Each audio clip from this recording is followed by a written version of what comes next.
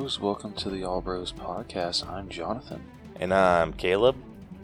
And we are a couple of bros on a mission to give you guys the most detailed movie reviews out there with as little bias as possible. Welcome to the All Bros. This week on the podcast, we got nothing for 4K Spotlight or Through the Wall. Yeah, I don't know what else to say besides that. Yeah, dude, I still feel like we're missing something, but I couldn't for the life of me figure out what. I looked forever yesterday, just scrolling through my past feed, and I'm like, I swear there was something, but I couldn't find anything. I'm gonna laugh my ass off if we discover what it was we were missing Monday right as the episode's going up. Dude, it's probably gonna be right as we finish recording. We're gonna be oh my gosh, this is what it was. Isn't that the worst? Oh yeah, dude, that's the absolute worst. Freaking hate when that happens. But yeah, so since there's no 4K Spotlight or Through the Wall, we're just gonna jump right into our headliner of the evening, of this episode, which will be our breakdown of Teenage Mutant Ninja Turtles: Mutant Mayhem. So, Caleb, what do you say we get started? I say let's do it. Hello, my name is Brucker Nurse, and I want to tell you about my fun horror movie podcast called Autopsy of a Horror Movie. On my show, I like to have fun dissecting out what makes a horror movie scary, what worked for it, what didn't, what types of fears does it play off of. Is it an allegory for any sort of message? I don't know, but let's find out. Also, I like to watch slashers. I'm a big slasher guy, so I'll watch a slasher and do a kill grade for it. I will cover the kills and I will tell you how I would grade it based on shock, method, style points, and a fourth category that is a reflection of the movie. Besides those, I'll have fun with special topic episodes, commentary tracks, interviews with guests, including some Shudder directors, so I just like to have a fun time over here. If any of this sounds interesting to you or you just want to come check me out, please head over to Spotify, Apple Podcasts, or anywhere they listen to podcasts and search for Autopsy of a Horror Movie. Also be sure to find me on Instagram at Brucker Horror, where you get fun updates and some cool little posts that I do. Thanks for listening, and I hope that you get to enjoy the show, and I'll see you on Instagram. Bye. Alright, so before we jump into our breakdown, we did answer, oh my god. That's not how that works. English is hard. I'm just gonna say that right now. We did ask a question of the week, and we did get quite a few responses. So we asked, who was your favorite turtle growing up? And we got the tallies. We did get the tallies. Dude, I'm excited to hear how this ended up working out, because I did not Caleb's see gonna be happy. Oh, I know. I did not see a lot of love for Leo. No, Leo barely got any love. Oh no. Yeah. So in total, starting off, do you want me to do Leo first, or do you want me to do him last? Go from bottom to top. Okay. Okay. All right. So in last is Leonardo with 8. Oh damn. Yep. Tied. I can't believe that these two tied. Tied is Donatello and Michelangelo, both at 15. Holy shit, dude. Yeah. And number 1 is Raphael at 17. Damn, that was close. Right? Yeah. I did not think that many people liked Raphael. Dude, I didn't either. Yeah. I really thought Mikey was going to take it. Anyone that I've ever talked to, Mikey's usually the favorite. And and Raphael is usually somewhere, it's not very often that I meet someone who prefers Raph over the others. Very rarely have I ever seen Leo. And then the two favorite, the two that I come across the most are Raph and Mikey. That's fair. I mean, nowadays, actually, it seems that the two I come across the most are Raph and Leo. Or at least with people that I associate with. Yeah. Interesting. Right? That is an interesting tally, though. Yeah. I'm just really shocked that Donatello was that high. Dude, I am too. But poor Leonardo. Up. I mean, the freaking margins on that though are freaking ridiculous. Right? Like, seriously. I mean, it could have been a freaking coin flip for any of the, like, Raph, Donnie, or Mikey, but Leo got freaking the shaft. Dude, seriously. Poor Leonardo. Poor Leo. There's a reason why I guess Partners in Crime messed up the song in like the OG live action movie. Have you listened to the Turtle Power song from the 90s movie in a while? It's been a hot minute, so I don't know if you've caught on. And like it doesn't irritate me, but like every single time I have to be like, no, it's like you didn't even watch the damn movie. They straight up go, there's Leonardo, Michelangelo, and Donatello, and then they make up the team with one other fellow, Raphael. He's the leader of the group. I'm like, no, he's not. Nope. You got that wrong, man. Not in this iteration, son. No. So, yeah, whenever I hear that song, I'm like, did you even watch the movie? Like, yeah, Leonardo is always the leader. And even in the Rise of the Teenage Mutant Ninja Turtles, when, Raphael is the leader, they actually did that to lead up to, I can't remember if it's at the end of the series or if it's at the end of the movie, that Splinter actually gives the role of leadership to Leonardo. That's weird. Like, I remember seeing that bit. I think that was like right before the movie came out. It was? Okay. Yeah, because they wanted Leo to be the leader for the movie, and so it was just like randomly, like at the end, like right before the episode ended, he's like, Leonardo, you're now the leader of the team. And he's like, what? And then it ends. Yeah, that's very abrupt. Yeah, I mean, that could just be said about that show in general. That's true. I heard the show wasn't horrible. Like, actually, a lot of people liked it. So, like, I don't know. I've always been tempted to actually heard a lot of people were like, there's one guy in particular that I was watching on TikTok. His girlfriend was super into Ninja Turtles, and he like was a fan of Ninja Turtles too. But he was always like felt himself like as a purist. So he only liked the original ones and some of like the comics, and she got him to watch that version of the Ninja Turtles, and he's like, yeah. So I'm like hanging out with her. Like she had to school, so I was hanging out at her place waiting for her to get off school, and so I just like sat and watched this show, and turns out he's like, this is actually really freaking good. So he was like, he kept making videos for every 2 episodes that he would watch, and he's like, dude, like this is a freaking solid ass series, and he'd like get into his reasoning why like it made me want to watch the series. Like, I don't know about you, but the freaking theme song like absolutely slaps. Ooh, damn, dude! Like, yeah, the theme song's pretty bitchin'. But like, honestly, I can't think of a Ninja Turtles theme that is bad. Like, all of them like go freaking hard. They do. Like, obviously, there's some better than others, but I mean, yeah. Oof. Like, none of them are like genuinely bad. They're all really good. They are. They absolutely are. So were there any like highlight, like we'll go through, like maybe get some highlight comments on here or go through those? Yeah, I mean, one for me especially was, I'm sorry. This is coming from TikTok from Frowny B. And they said, Donnie, he reminded me of me. I like that. That's a good answer. Yeah. Obviously, we can't go through, like, all of these because there was, like, over 60 freaking comments? Yeah. Yeah. And a lot of them were just Leo or orange, red, and, like, whatever.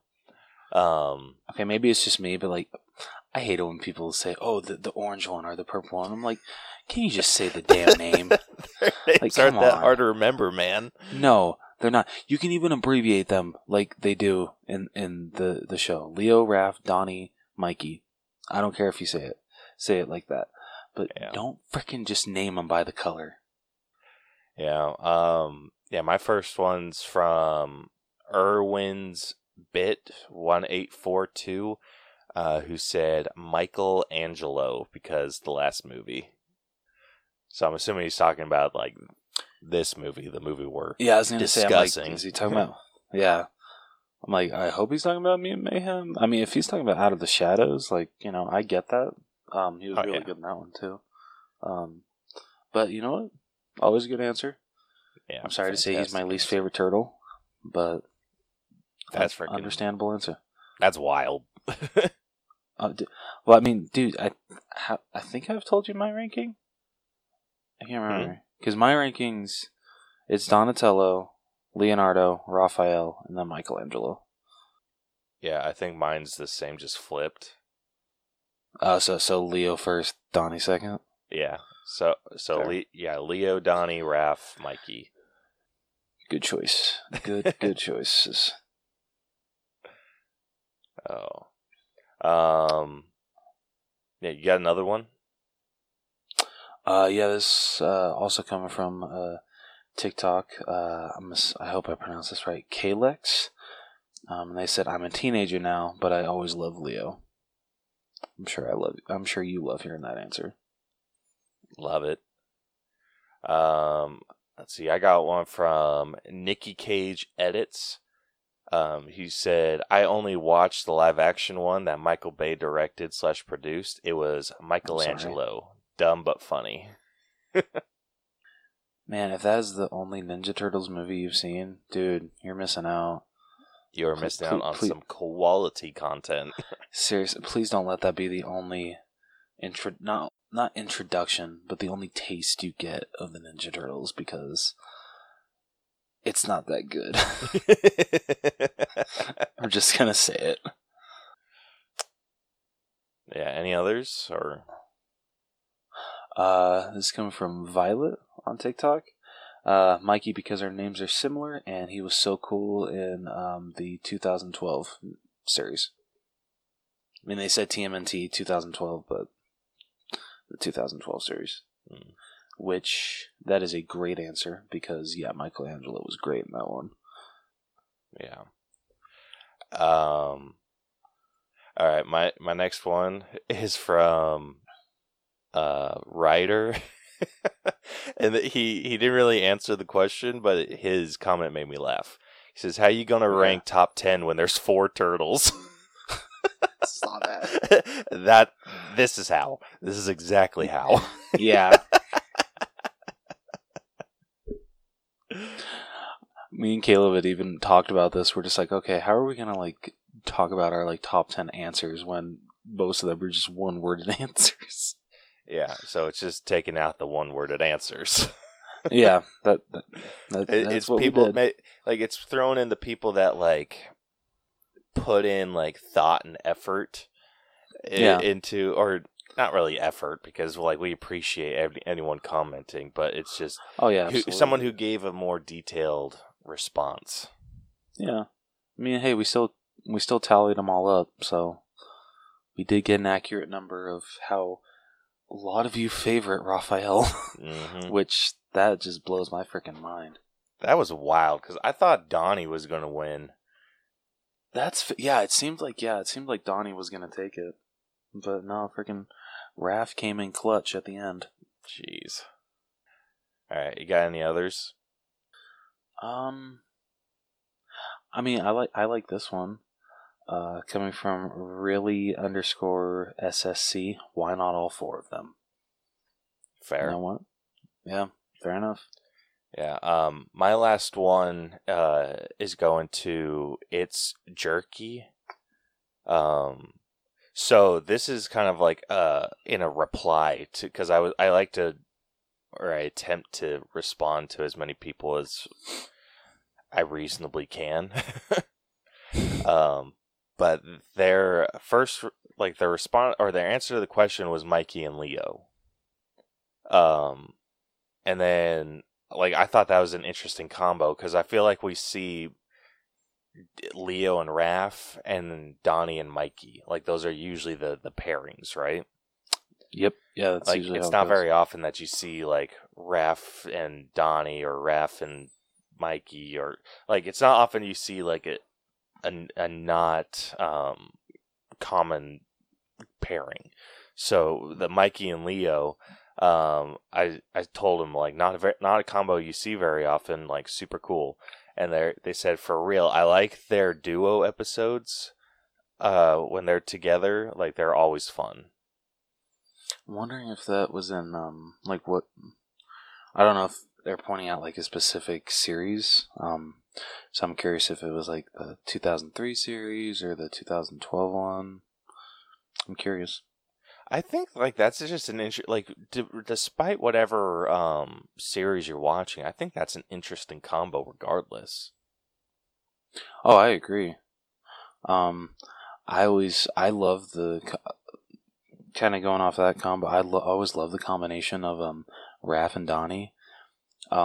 Especially just because it's really funny how they banter off of each other in the 2012 series. Because like honestly, they have like, I think it was like the first episode where they have like two of the best jokes together throughout in the whole episode, when Raph is just like, okay Donnie, put down the bow staff and no one gets hurt. Sorry, and Donnie's just, and what does Donnie say? He's just like, okay, yeah, Raph, last time you said that, I actually, got hurt. He's like, okay, yeah, but this time I promise I'm going to be different. And then, yeah, he kicks his ass. It's freaking hilarious. And then, Raph freaking sucks. The best is when they first go up to the streets and they're passing by a window display, and Donnie sees, I think, like a certain type of computer, and he shouts out like what kind of computer it is, and Raph comes over. He says like, I don't know, Donnie, is it? Donnie's just like, it is. It's freaking great. I wish those two were paired up more. They seem like a fun duo to like write for. Right? Yeah.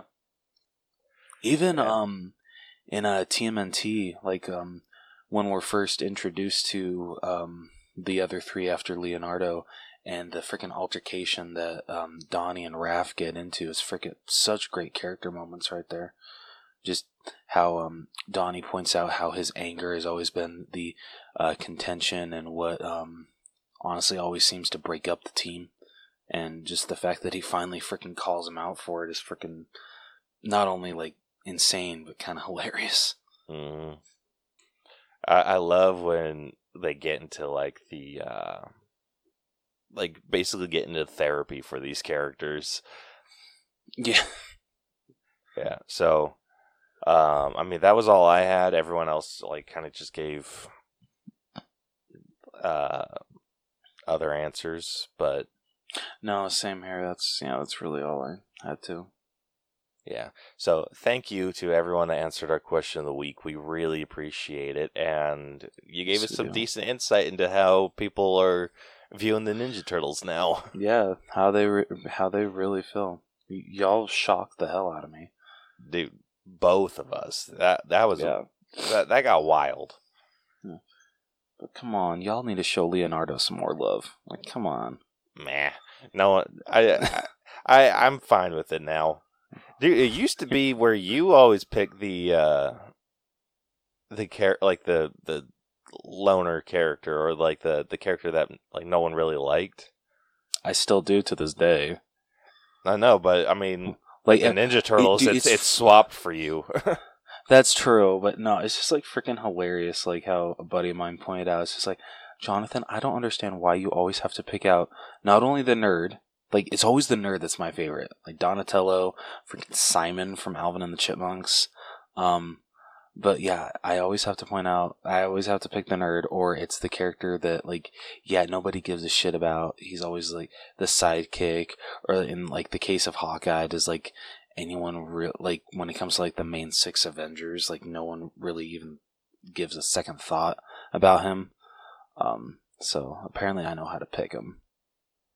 Yeah.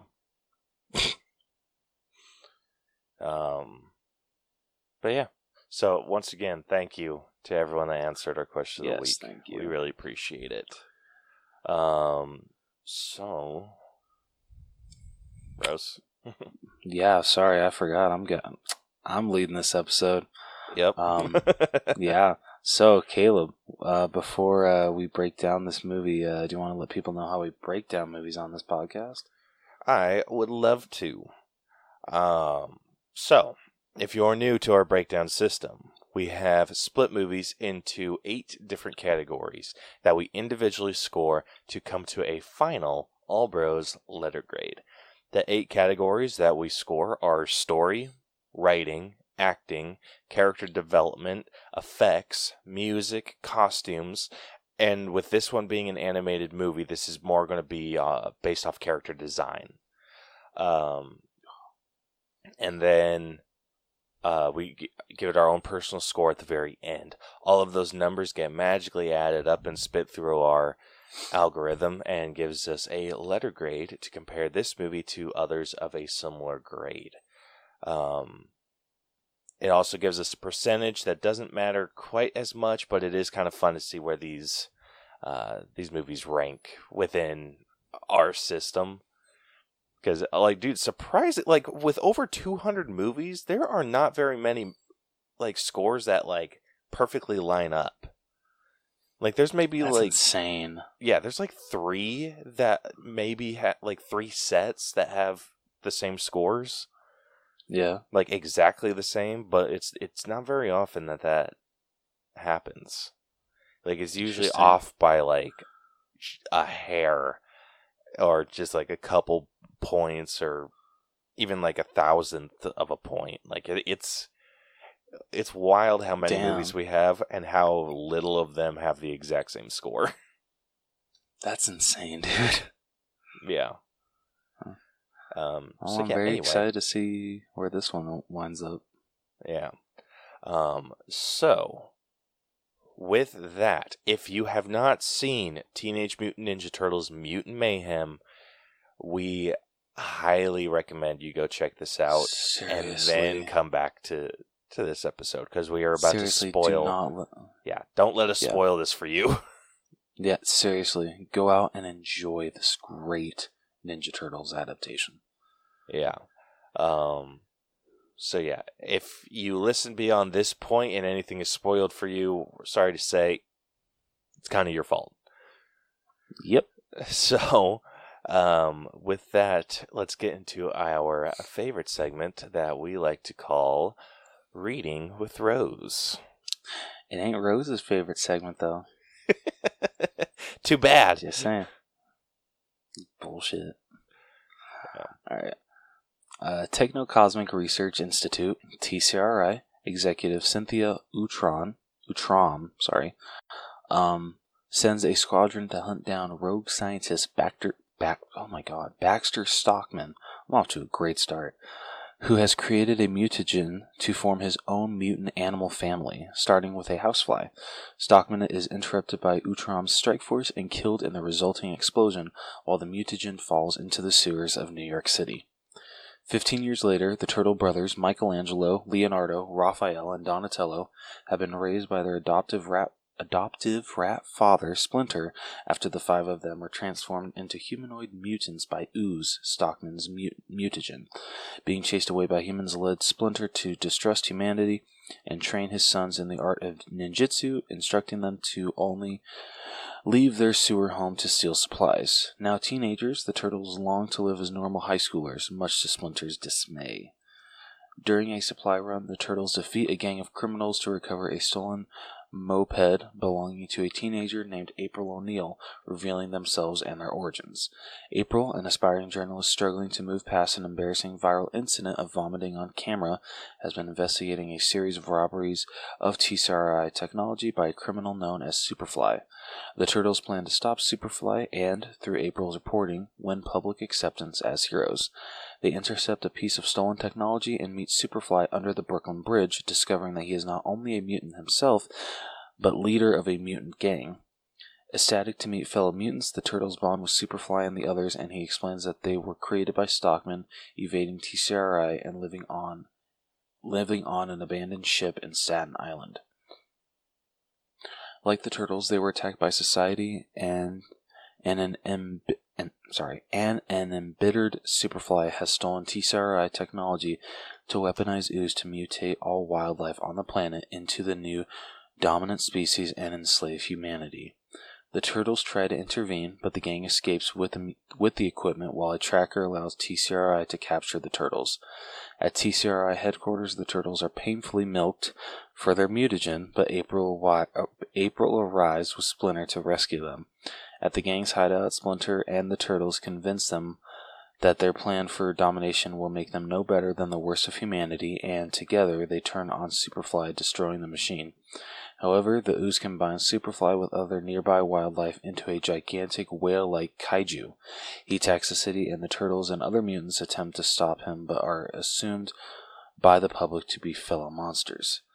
April overcomes her anxiety and commandeers a new broadcast to explain the mutants' good intentions, and the citizens of New York come to their aid.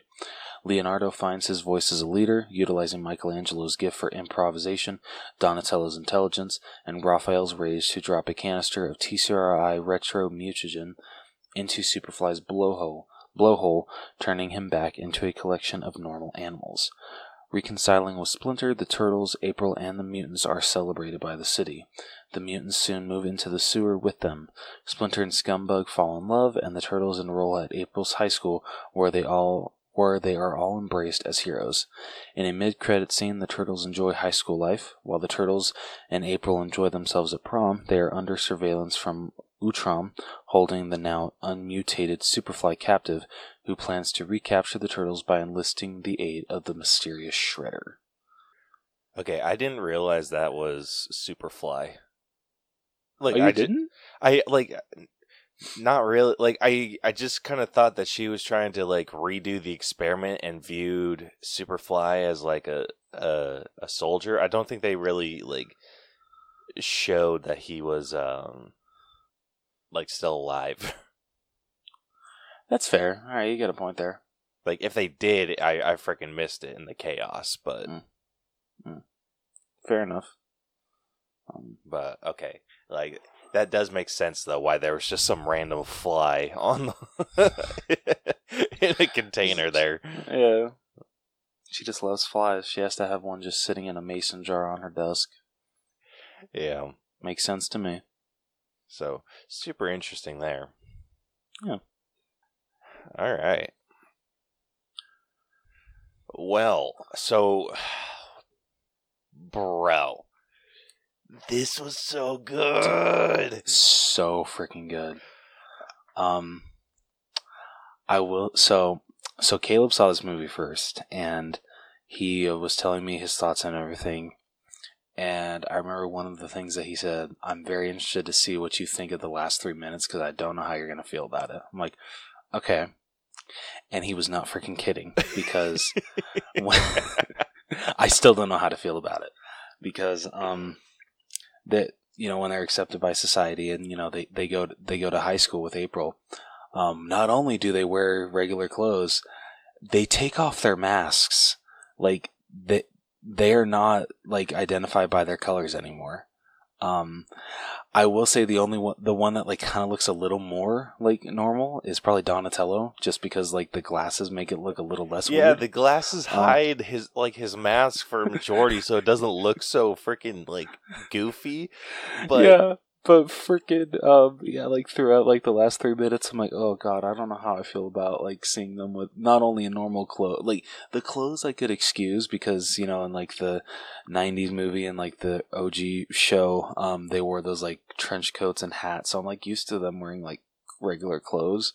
But just, yeah, them not wearing their mask, I'm like, that is a staple of the Ninja Turtles, and it felt wrong in a way. Like, it was weird because, like, I almost felt like they were naked. Dude, right? Like, seriously. Like, thankfully, you know, you can still tell them apart, like, you know, because their character designs and everything. But yeah, it was a little hard. What those last 3 minutes of, I mean, it was really cool, seeing them being accepted and actually being able to enjoy high school. That was awesome. But yeah, just them without mask. I'm like, ugh, this is kind of hard to watch, dude. What got me though was that it was like the first time. Like, I think it would have probably been an easier pill to swallow if I didn't know that they sleep in their masks. Fair. Like, because, like, they have, like, a bunch of scenes where they're in their rooms and they're, like, talking and sleeping and, like, all that good stuff. But they're in their masks. Yeah. And so, like, them taking it off to go to school, like, it felt weird. It really did. I'm like, I kind of feel uncomfortable here.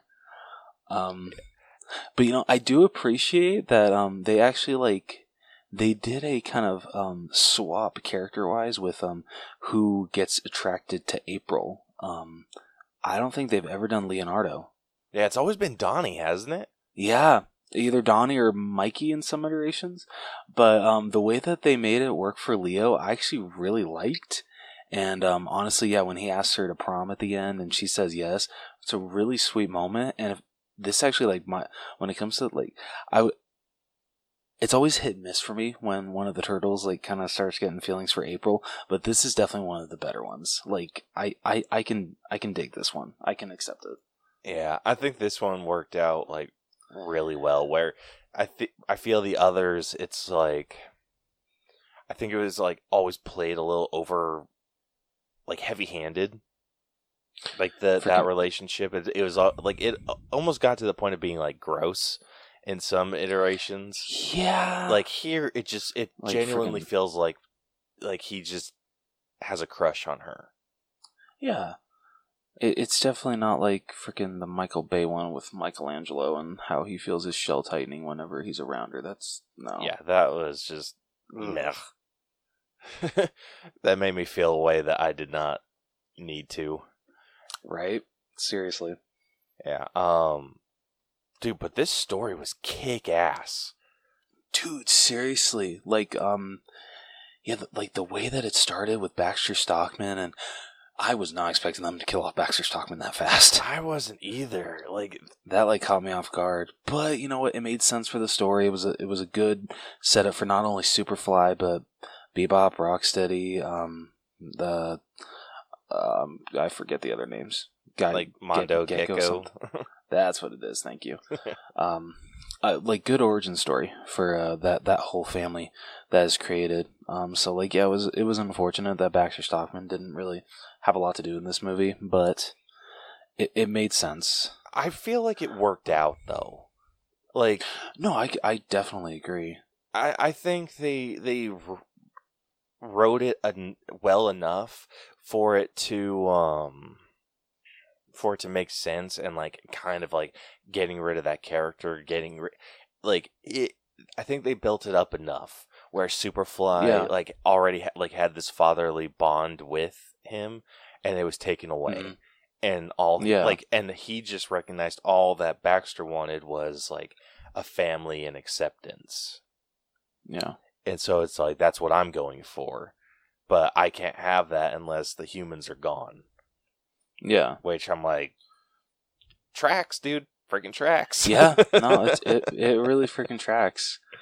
Yeah, just, there's that, and then that leads into 15 years later, we're introduced to the Turtles, and just, I love that, we got the clip released, but just, I was just still freaking, smiling cheek to cheek with their first introduction of freaking them doing the freaking grocery run for them, and all three of them giving Leo shit for how he's the big leader he's telling us what to do. The banter between the turtles was so freaking great in this movie. It was amazing, dude. It was so freaking good, super freaking good. I have just kind of going through these the story real quick.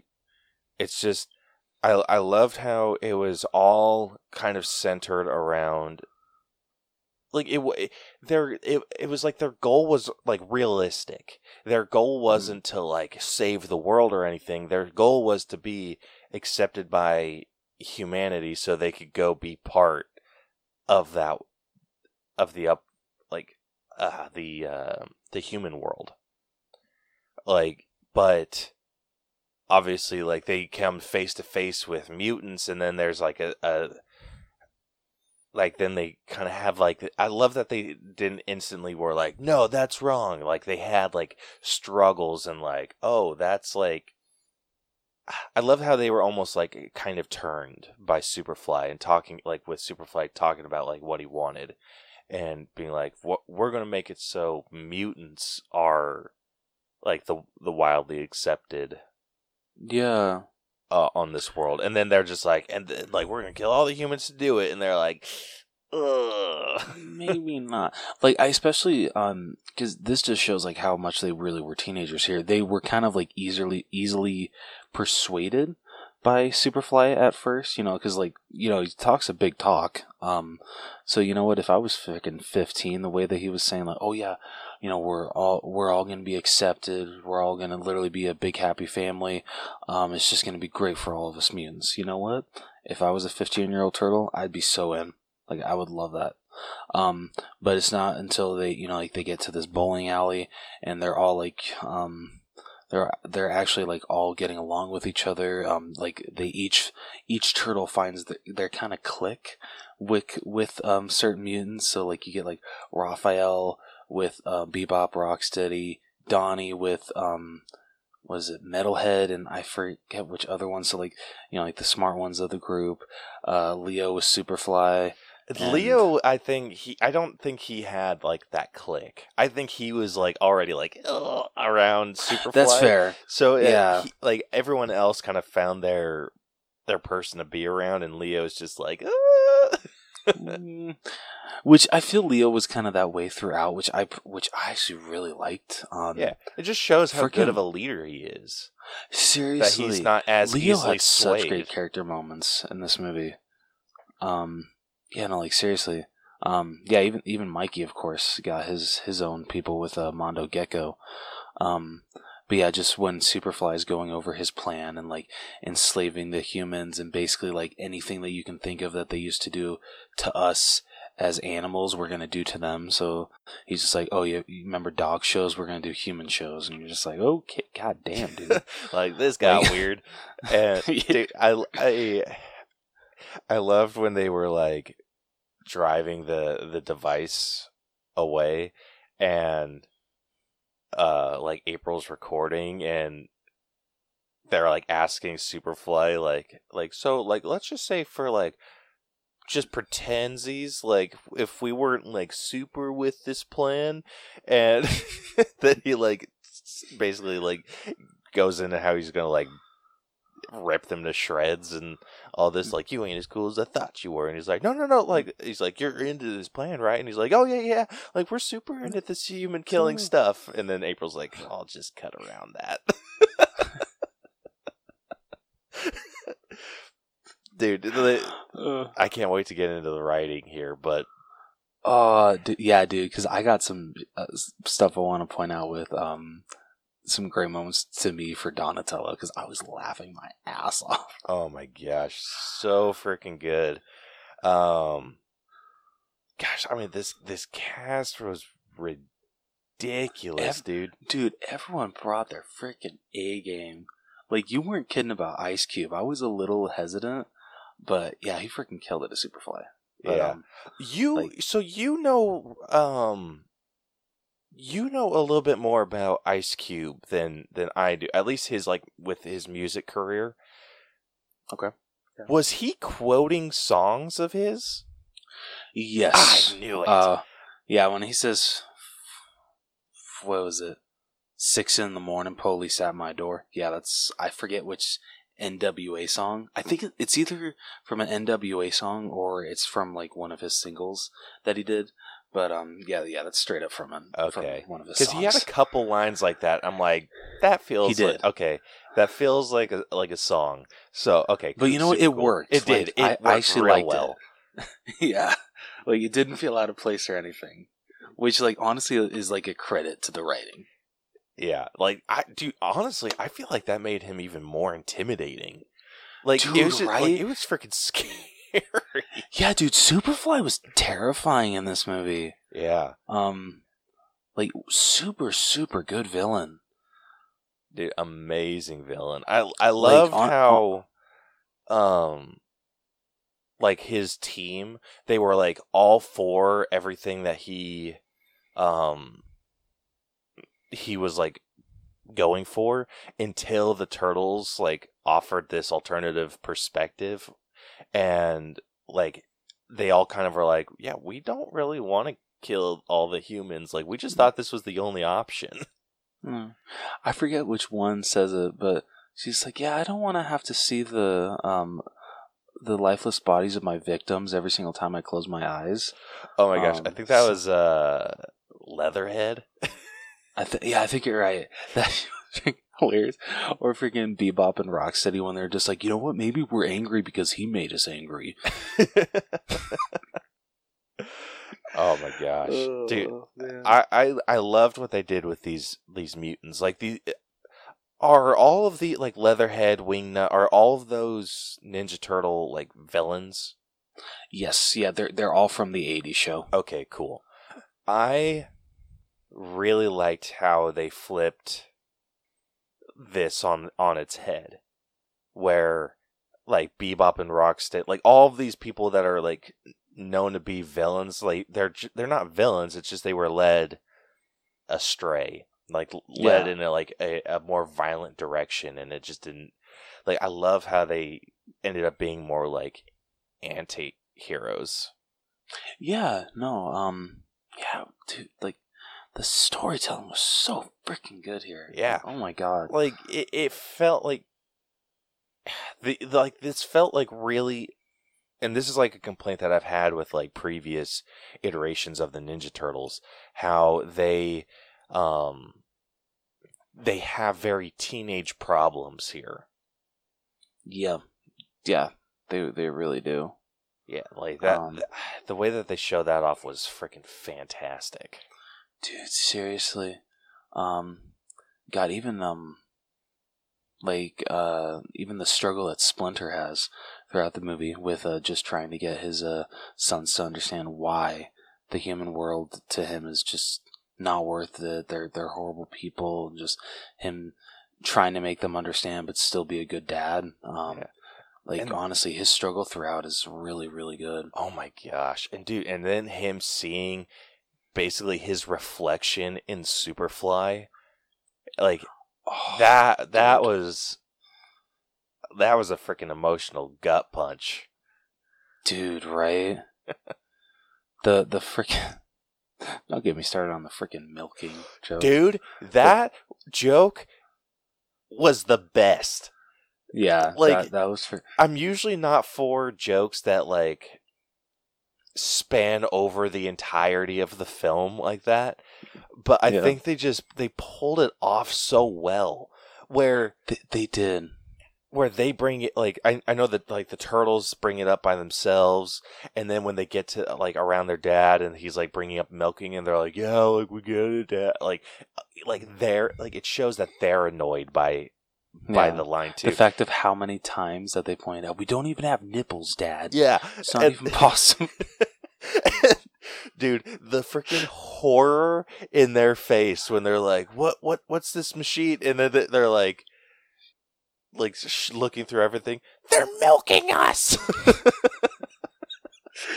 Dude, forget, like, when Splinter discovers after he releases them, he's just like, what is this anyway? Oh, it's nothing, Dad, it's nothing. He's like, is that a milking machine? Freaking sees the logo behind them. Dude, I lost it. It was so good. Like, oh my God. I loved when, like, the turtles realized it was a milking machine. I loved when freaking Splinter realized it was a milking machine. Oh man! Holy crap! That was some quality humor there. So good. Oh man! Like, Dude, I'm usually like able to tell like when a joke's gonna come into play later on.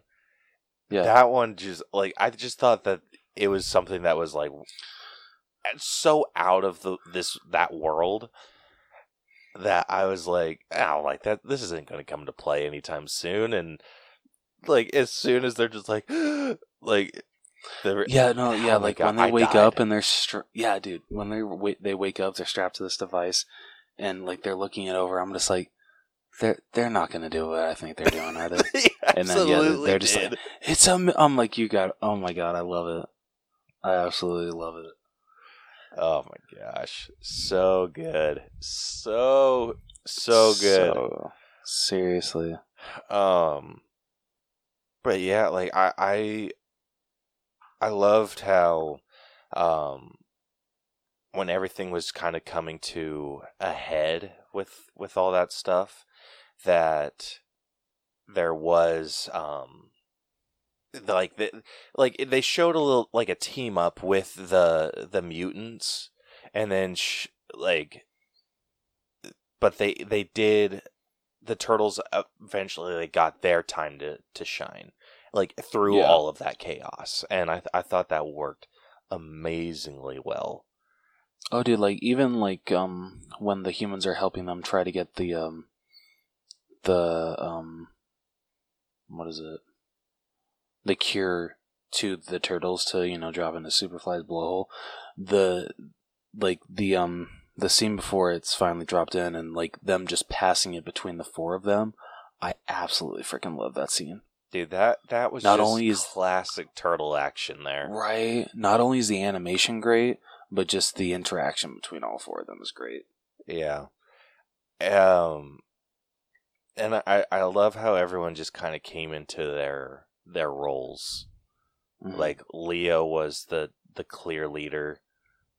Mikey was the improvisation wild card, and Raph was like just the muscle, and then Donnie was just like using his brains to figure out a plan and everything. Like that was just solid work.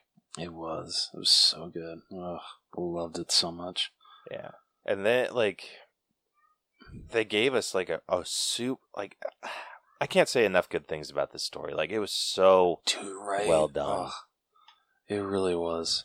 So where are you sitting with this? 'Cause I won't say this is like a perfect story. Like it had its problems, but I mean, those are so few and far between. Dude, like seriously, it's so freaking good. So I'll start off if you're having. Okay. I'm sitting at like a 96. I love this story. Like this was such an incredible story. Like it was well told. It was like the pacing was freaking fantastic. Like I had nothing wrong with this story. No, same here. Like it was perfect. It really was perfect. All right, getting into writing, bro. So first off, I mean, so good. The writing for the freaking milking joke was fantastic. Yeah. Like it's one of those things that kept getting brought up, and I feel like in other, I don't know what it's been about like other movies, like maybe it's just like overplayed, or they keep trying to play it off like it's funny. I think that might be it. Like they keep trying to pull off like a joke that they think is funny, and like it just becomes like a repetitive thing, and then it's just like, oh, look at this. Like it's like I think they could have pulled it off real annoying, but it was everyone who was getting irritated with it. And so like I think that's kind of what made it funnier. It's just like, oh yeah, the turtles were freaking over it. Splinter was just like not having it. So no one took that like the milking in a humorous way. And so when it ultimately came into play, like the milking came into play, that was freaking hilarious. Yeah, dude, that was so freaking great. Yeah, so I think maybe like my issues have been when movies take those jokes like they're funny. Yeah. Or put them on it like they know it's funny, and it's like, like get it. Yeah, and here it's just like, okay, we get it, man. Like they call it out, and so I don't have to be like annoyed by it. Yeah. But yeah, so like just had to bring that up again. No, dude, get it. The other freaking lines were hilarious. Dude, I love what, like, after their freaking grocery run, when they're, like, walking through the sewers and they, like, hear that one guy and they're like, I love being young and free and able to go wherever I want to. like, while they're freaking heading back, like, yeah. Like, Raph just kind of, like, looks up, hears that, and he's like, ugh, and walks literally off. having to, like, crouch down as they're walking throughout the sewer just so nobody sees them by the tracks. Just, yeah, it was... Like, dude, I thought that, like, it was, like, lines like that were just, like, a freaking kick in the nuts to, like, their problems. I like the mutants writing. Like, Ice Cube or Superfly was written amazingly well. Yeah, super seriously. intimidating. Dude, yeah. Ice Cube was insane as the voice of him. Yeah, my favorite mutant out of this group though, freaking Mondo Gecko. Oh yeah, dude. His and Michelangelo's connection was I don't think I've ever heard so many types of the way to say bro ever in my life. Like, goddamn. Oh my gosh, dude! I loved like how they freaking worked, because like, or how like Mondo was calling out to different stuff and just like, we just want to vibe, bruh. Like, I loved his voice. Like, It was so good. His voice was so funny. Gosh, like, I'm thinking back to like all of his other like little lines. Oh, like when freaking, I think it's like Mikey finds his tail and he's like, Mondo, and he's like, it's okay, bro, it grows back. And then like the tail just pops and then he like runs off. Yeah. Like, dude, this is amazingly well written. Oh man. Holy shit. Like, man, like if there was ever like a voice that I've actually been like wanting to figure out how he does is freaking Mondo Gecko. I love his, yeah, seriously. I love his voice, dude. Yeah, I really want to know how Paul Rudd did that. Yeah. Yeah, the turtles were well written. Dude, I love how they kind of like reined Mikey in a bit, where he wasn't like as super chaotic as he usually ends up being. Yeah, which I really appreciated, actually. Yeah, like don't get me wrong, all these turtles, like in their own way, are like super chaotic. Mm-hmm. And like Leo being the least chaotic of them, but still like attempting to be like the leader, like hold that leadership role. Yeah. I thought that worked out really well, and just like I said, reining it into normal levels of chaos. Yeah. Because I feel like in other iterations, like Mikey is always the one that's gotten them into trouble. Oh yeah, absolutely, I agree. Yeah, but here he felt a lot more like a team player. Yep. Yeah, he really did. Yeah, Raph wasn't so freaking angry all the time. Like, I love that. Like they just kind of reeled everyone in a little bit. They did. Yeah, like Donnie wasn't as, like, oh, he's the smart one. Like, that's all he does. No, like, freaking Like, yeah, it was showcased, but like, you got to see like other stuff you love, like the freaking whole K-pop joke with him. That was freaking hilarious. Yeah, like so good. I really love their writing. I love Splinter's writing too. Splinter's writing was really, really good. Like, just yeah, everyone like if there's like one like I mean, shocker, Donnie's lines stuck out to me the most, but the one that like definitely I freaking laughed my ass off in the theater. They made the joke in like the 2012 series, but here it was even funnier when they're doing their like first battle, and he's just like, "Does everyone still realize that I only have a stick? Why did I only get a stick?" Dude, I love how they like made use of that though. They did. Yeah, the freaking like when they're in the car, like on the way to get the final contraption that Superfly needs, and they're just okay. We need a certain thing to where we can hit the brakes so they can fly out. It was Bebop, Rocksteady, and Mondo Gecko, so they can fly out the windshield and everything. What could we use? Donnie's finally like a big stick. just pointing out his bow staff. It was freaking hilarious. I loved it. Dude, I freaking love Donnie and Mikey. Yeah. I love when they finally did hit that and everything was like in slow motion and Mondo's going out the window and he's like, "Oh no, bro."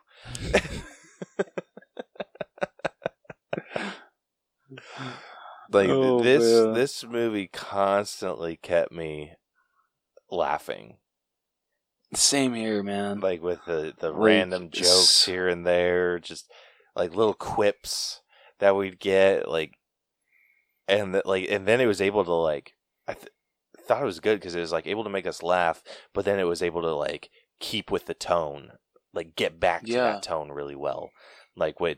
Agreed. So it'd go from like a joke with freaking like Mondo and Mikey, and then it'd flip to like a serious tone with Ice Cube and like Superfly. Yeah. And then seeing Splinter was amazing. Like Splinter had like a really they gave Splinter a better personality than I've ever seen before. Dude, see, I feel like honestly every single character in here got a better personality than they've ever had. Even freaking April. I loved the direction that they took with her. Like, she's still, journalist, that's what she wants to be and everything. But the fact that you see how she had a horrible, embarrassing moment with accidentally puking on camera, and so that's just literally defined her whole high school career. And ever since when she got introduced to the Turtles, she's like, okay, maybe this can actually be my win. This can be what changes everything. We'll get people to look at me not as puke girl. Just freaking like her, like you said, Splinter. Just everyone was written so freaking well here. Some of the best I've ever seen in the franchise. Very much so. Like, yeah, exactly what you said. I think what they did with this was they took where everyone else seems to be like pushing, like, oh, Raph's the angry one, Leo's the leader, Donnie's the smart one, where they push that on you. This reeled it in. Like, yes. Yeah, like you could tell that Donnie was a little bit smarter than everyone. Mikey was a little bit more like wild and free than everyone else. Raph was a little bit more angry, but it was reeled in to a realistic level. Splinter was given an actual personality because, like, I've found like in other iterations of the Ninja Turtles that Leo kind of comes off as bland, and that's fair. Raph comes off as a major hothead, and Donnie comes off as a nerd. Mikey comes off as just like a freaking goober. Like it's, and then same with Splinter. Splinter comes off as freaking like boring. Yeah. But here they gave everyone like a realistic personality, like realistic really and interesting. Yeah, Like, literally, the only moment that I can think that, like, they point out Raph's rage, and it's a joke, when, I think it's their first fight, and Raph's just like, I dream of fighting every day, and Donnie's just like, you got a rage problem, Raph. He's just like, it's not a problem! And it's played off as a joke. It's a great gag. Yeah. But I swear that is the only time in the movie that it's approached, or it's talked about, like, how angry Raph is. Like, how he's the most angry of the four. Yeah.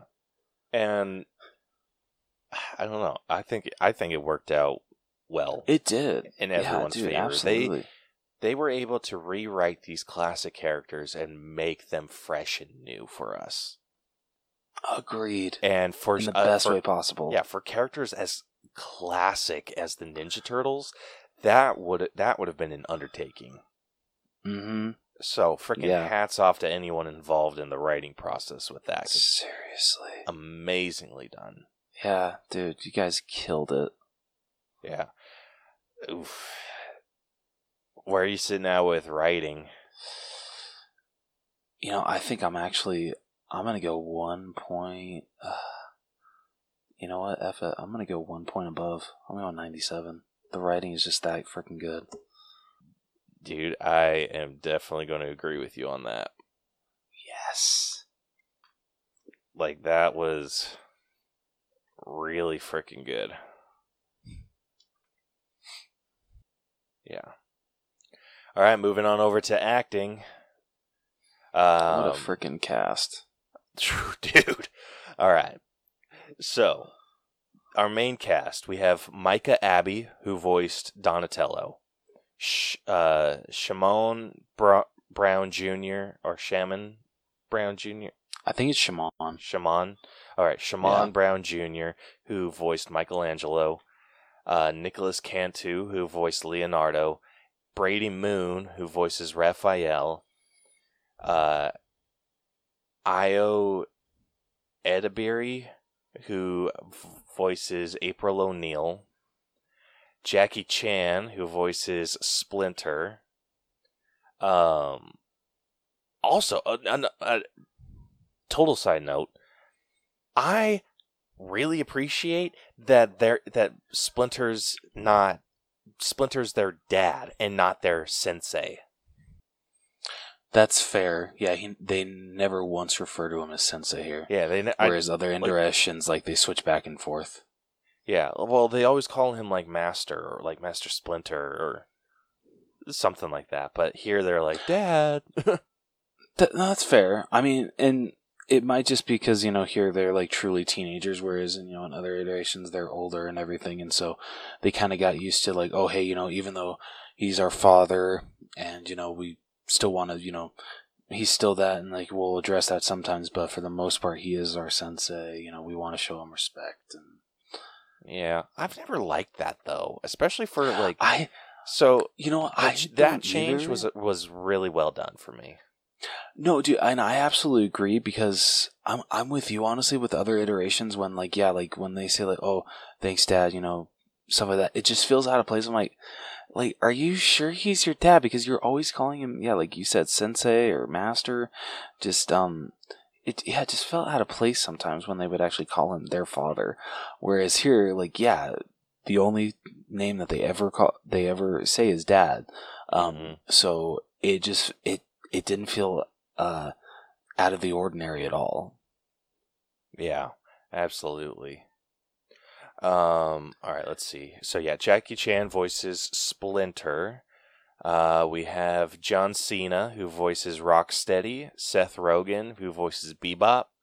Rose Byrne, who voices Leatherhead. Natasha Demetrio, who voices Wingnut. Giancarlo Esposito, who voices Baxter Stockman. Ice Cube, who voices Superfly. Paul Rudd, who voices Mondo Gecko. Post Malone, who voices Ray Fillet.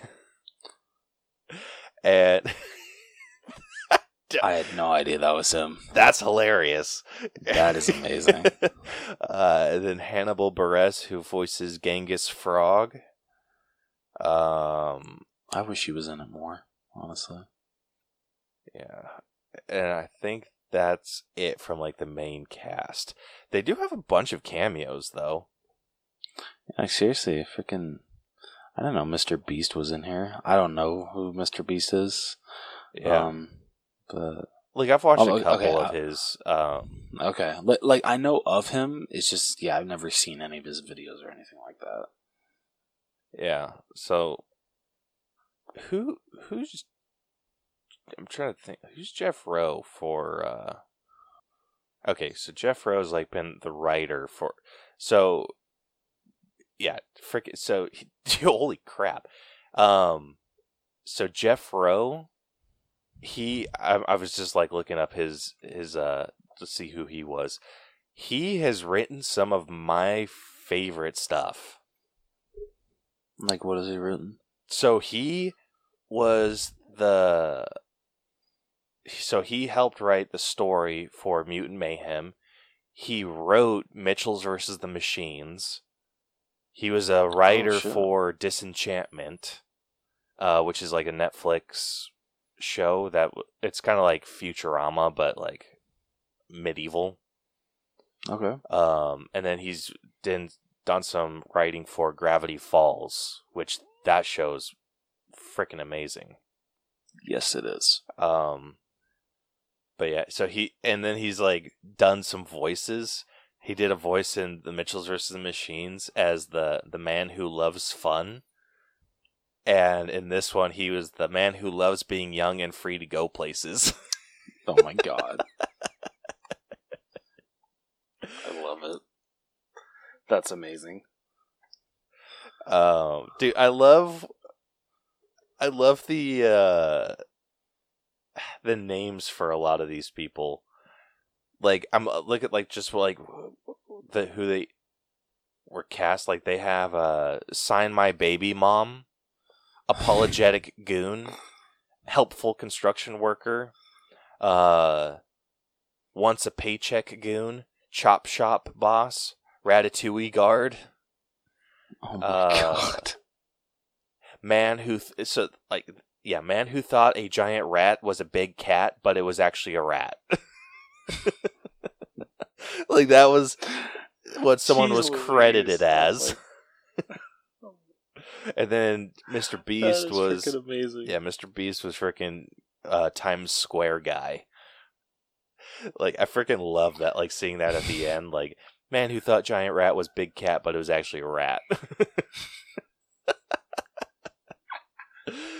Just imagine like going to like a little get together with your friends, and they'd just be like, "Oh, so what have you been up to the past couple months?" "Oh, well, I was actually I was a voiceover in a movie." "Oh, what movie?" "Oh, Teenage Mutant Ninja Turtles: Mutant Mayhem." "Oh, who'd you play?" "Yeah, who'd you play?" "Oh, wait, what was the last one you said?" "Oh, I was the man who thought a giant rat was a big cat, but it was actually a rat." Just imagine you saying that at that kind of a party, and I wouldn't know how to respond to someone. I'd be like, hired. Cool. Yeah, hired. Yeah. No, cool story, bro. That's cool.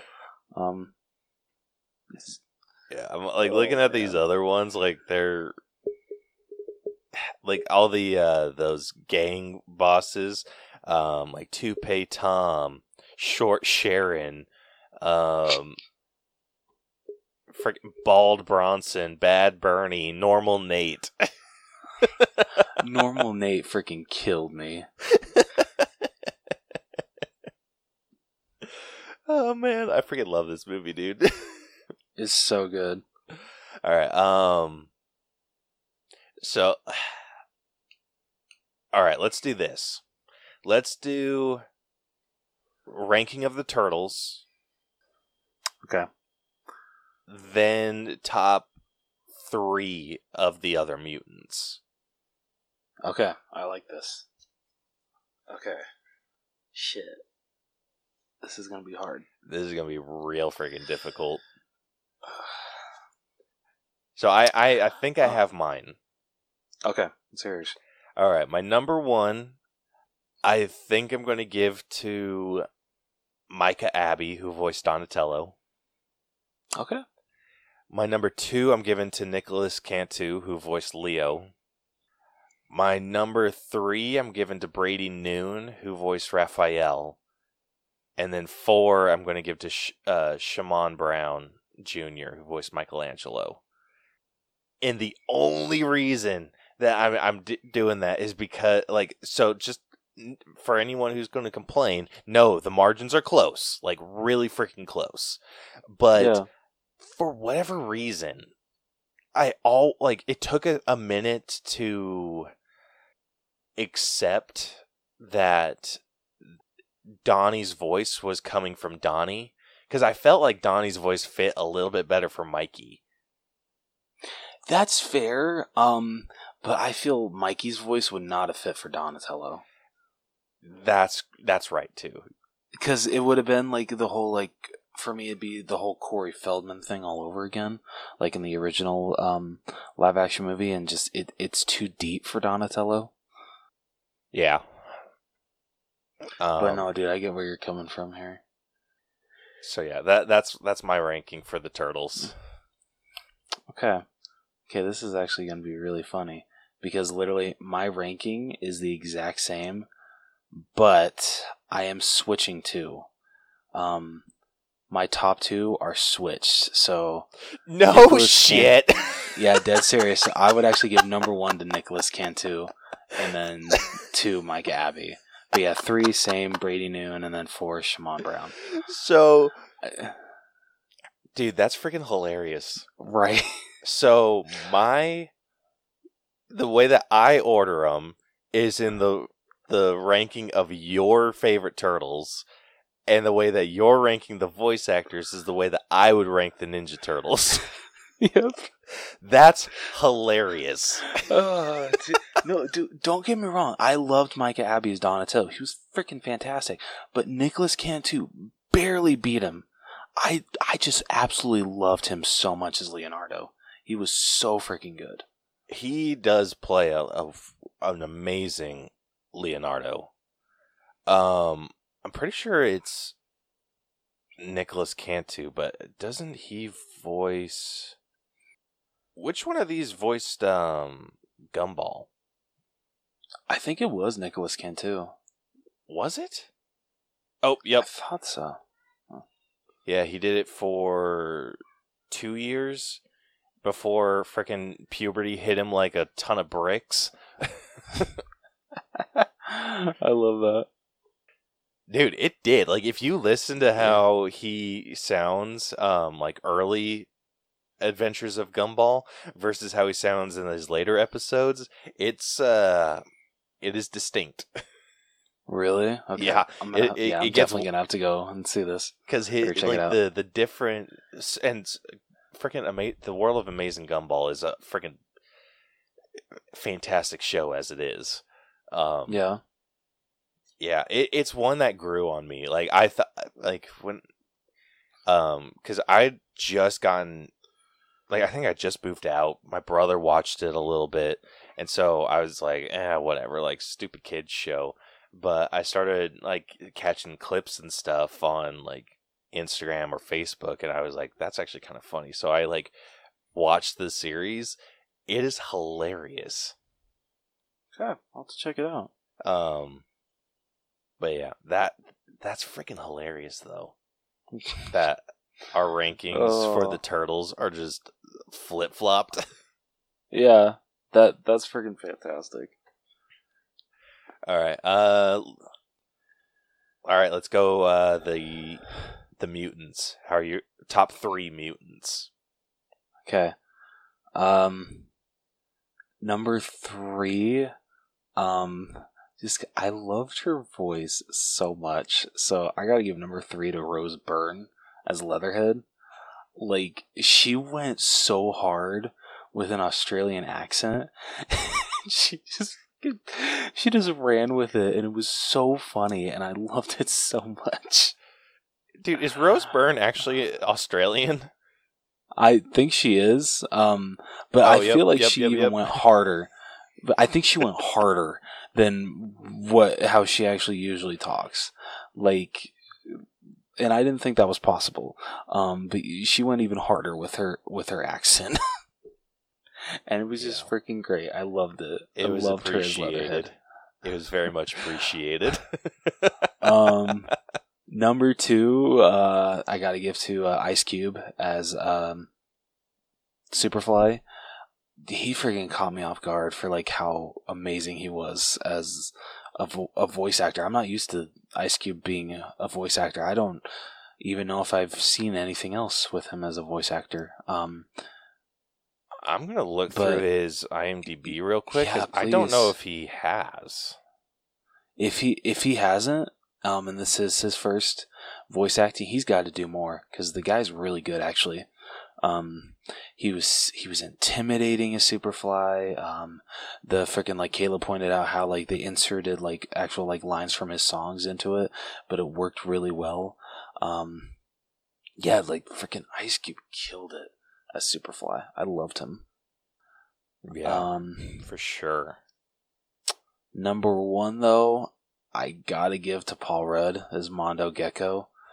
He freaking stole every single scene that he was in, especially when he was paired up with Michelangelo. Like, oh my god, he was freaking fantastic, and I was laughing my ass off whenever literally everything that he said, I was laughing my ass off. So yeah, that is my top 3 for favorite mutants. All right, so just for reference, Ice Cube has done voice acting prior to this, but he did some voice acting for Call of Duty Black Ops. Oh, okay. Yeah, and then he did a voice for the Book of Life. Yeah, the Book of Life and Book of Life Sugar Smash. Oh, that's a video game. So yeah, he did a voice acting for like 2 projects, more or less. Interesting. Okay. Yeah, other than that, everything else he's done has been like live action. So freaking fantastic. Seriously. Like he killed it, dude. He really did. Like, goddamn. All right. My number 3, and this is like purely on a technicality that I'm able to do this. I did say other mutants, so I'm gonna take Splinter. That's dude. I totally forgot about Jackie Chan. Nah, dude. Thank you for shining light on how great he was. Yeah, he did an amazing job voice acting here, and it like he's the kind of like the voice actor that I'll sometimes forget it's him. That's fair. Like, I think he was able to throw in just like enough of a different personality that it didn't sound too much like Jackie Chan. Like, obviously you can tell it's him, but it's just like, yeah, when he was talking, I heard more Splinter than anything. No, like, same. Because like, he was definitely doing something a little different with his voice. It did sound like it. Yeah, it didn't sound like just like regular Jackie Chan, which I appreciated. Yeah. So yeah, he is my number 3. My number 2, I'm totally in agreement with you. Giving it to Ice Cube as Superfly. And then my number 1 is absolutely going to frickin' Paul Rudd as Mondo Gecko. So good. So I loved Mondo Gecko. Like, dude, I would love to see shorts come out from this with Paul, like Mondo Gecko shorts. Dude, hey, considering that the sequel's already greenlit and they're working on a series for Paramount Plus, never know. Oh, I'm so in. Yeah, like the voice that he does is so distinct. It is. Like, it really is. Like anyone who does a voice similar to this, like it's now going to be a freaking Mondo Gecko voice. Mm-hmm. Like after I left the theater, I was like trying in the car to like mimic, and it's like there's like a tone that he has. I'm just like, like quite nail that. Yeah. Oh, dude, that's fantastic. Yeah, so freaking loved him. But yeah. So with that, what are you sitting at with acting? I don't know, man. Everyone brought their A game once again. Like, I really don't have any that, like, that, yeah, there wasn't really any that brought it down for me that much. So, I don't know, I'm probably sitting at like a 94. I might be a hair lower. Okay. Like, not for any particular reason, but I'm trying to think of, like, I think my biggest problem might have been with, like, Maya Rudolph. I can understand that, and I think that she was one of the reasons that brought it down for me a little bit, too. Yeah. Like, usually she like, does, I had like, a hard an time amazing understanding job. her. Yeah, I think that was what did it for me, too. Yeah. It was just, her accent was just a little too heavy. Yeah, like, I mean, honestly, I'll definitely be seeing this one again in theaters, but yeah, when it comes on, like, Paramount Plus, I'm definitely going to need to have the subtitles on to be able to fully understand what she was saying in some scenes. Absolutely, dude. So yeah, she just brought it a little bit down for me, and I mean, it's not too much, but because she wasn't in it that much, it was just enough. So yeah. So, all right. Next up, we got character development. So obviously, I think we have to do this on the Turtles. Yeah. Like, as a whole, and maybe Splinter too. Like, we could include him. Yeah, no, I could definitely agree with that. Yeah. Yeah, honestly, overall, like, super great character development. Like, I feel that, unlike other iterations where it focuses on, like, oh, maybe one turtle, like, really gets the more moments to shine, and some of the other three are pushed to the side, or like in the case of like TMNT, where that movie really just focuses on the relationship between Raph and Leo, and Mikey and Donnie are kind of pushed to the side throughout the movie. Here, I feel that they definitely wanted to balance that out and make sure that each turtle got the character development that they deserved, that not one overshadowed the other,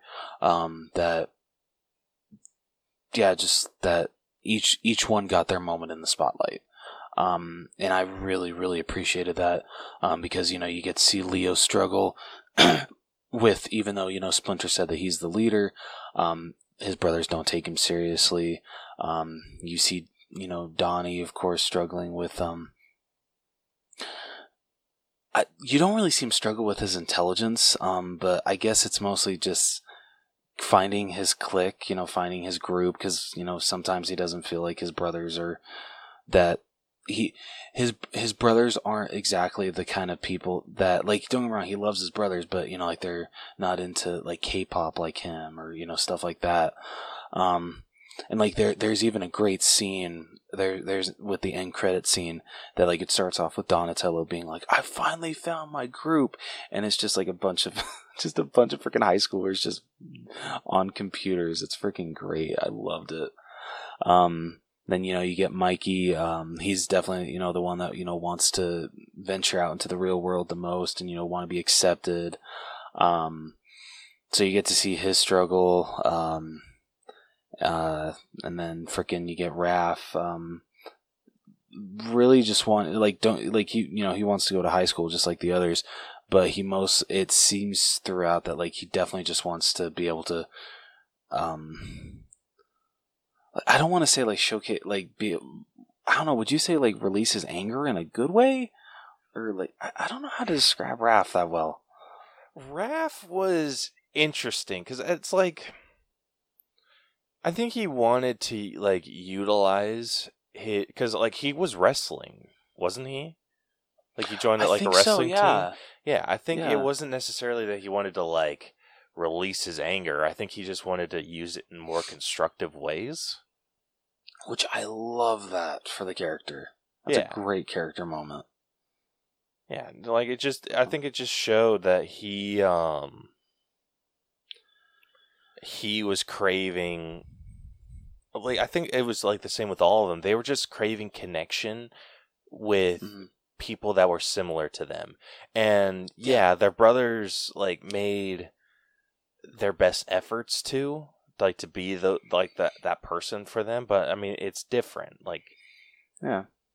So like I think like what it showed is like when they were strapped to that machine and they were trying to sing like a BTS song for Donnie, like you could tell that Donnie's just like, okay, like you guys don't know the words, but I appreciate it's the like effort. Yeah, exactly. And then then like when they were about to get like squished by Superfly or like Super Duper Fly. Yeah. Which I think was like just a perfect name. Yeah, so good.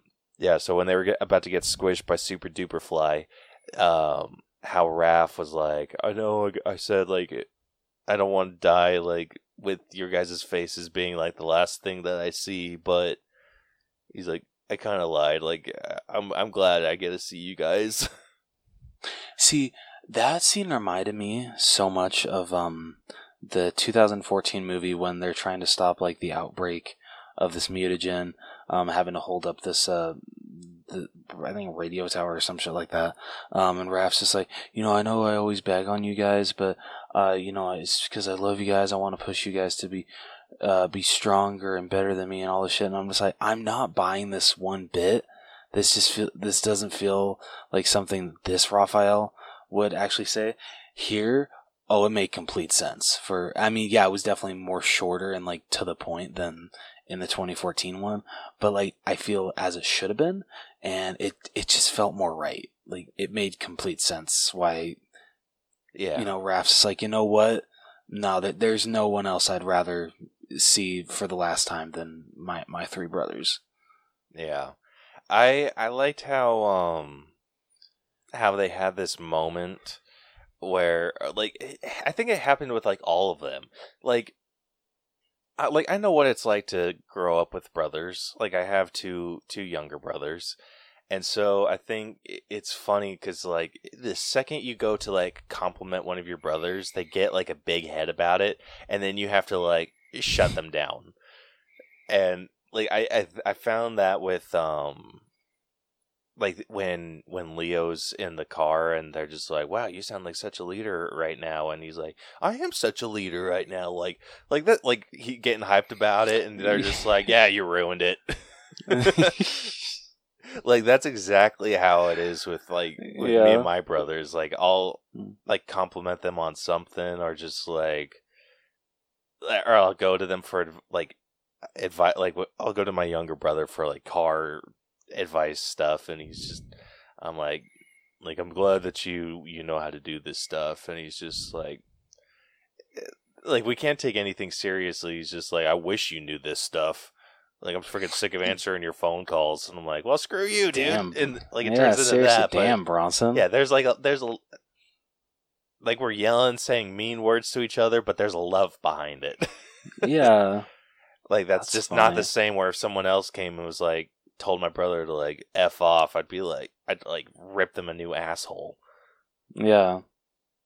Versus like if I tell my brother to go do that, like it's all in like fun. Yeah, exactly. There's actually like love behind it. Yeah. Like it's funny because it's like I've seen like a bunch of like TikToks or stuff on Instagram about it where they're just like, oh my gosh, like you're sick, you need a kidney, like yeah, like let's go, like I'll give you mine right now. And then someone's like, did you drink my last Coke? Like I will end you. Like, and that's like totally within the realm of like reality. Like like sure, like I'd give my brother my kidney in a heartbeat, but no way in hell am I letting him use my controller, my Xbox controller. Oh man, I love it. Like it just, I think they captured the brotherly relationship really well, and how that grew into them like spreading their wings into different worlds. Yeah. So I thought they did a really good job with this. No, seriously, like even Splinter, like you were mentioning, yeah, his struggle being a dad, just wanting his boys to be happy, but also afraid for them to see how mean the real world can be to something that they just don't understand. Like honestly, throughout it's honestly heartbreaking to see what Splinter has to go through in this movie, but it's done so well. Yeah, like you could see that he gave it a genuine effort. Mm-hmm. And then it's just like he was shot down in such like a strong way that it just resonated with him. But it's like understandable. Like I was going to assume that maybe he went up by himself and then all this bad stuff happened. Yeah, but the fact that he took the turtles up there with him, and then they were put in just such immediate danger. Yeah, the fact that was it Mikey or Leo that almost got run over? Thought it was Donnie. Was it? I don't think it was Donnie because it was didn't like have the big one. So yeah, I think it might have been Raph. So okay, so it was Raph. Okay. Yeah, but it's just like nowadays Donnie's easy to point out of a crowd since he wears glasses. Yeah, but it's just like how immediate that danger was. Like he tried to bring them out into the world, but it just was too dangerous. And so he that's fresh in his mind because he's an adult. Yeah. Like that's what he's like sitting with. So it's like it's understandable from Splinter's perspective. And then like the turtles, they were young. They don't freaking remember that. And yeah. So it was sad. It was really sad to see. It really was. So I thought that was I thought they killed it with that. Oh yeah, they really did. Yeah. So where are you sitting with character development? Because I mean, I think I'm fairly high. I mean, same here. The character development was so freaking good.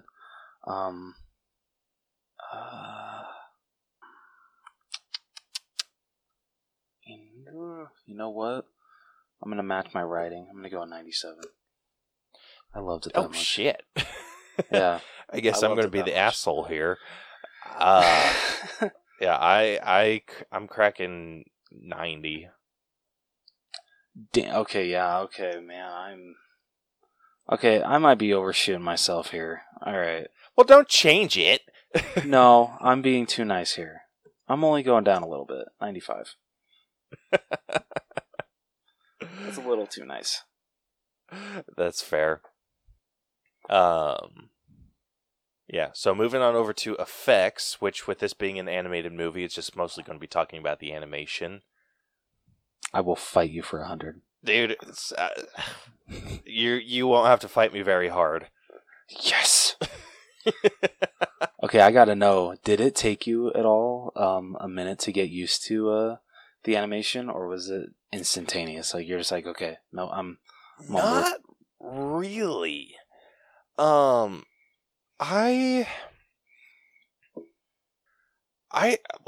took to the animation like really quick. I think what got me was the how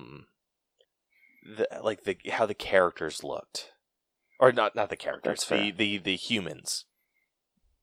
That's fair. But like honestly, they grew on me pretty fast. It worked. It took a minute, and I'm not going to dock for effects here.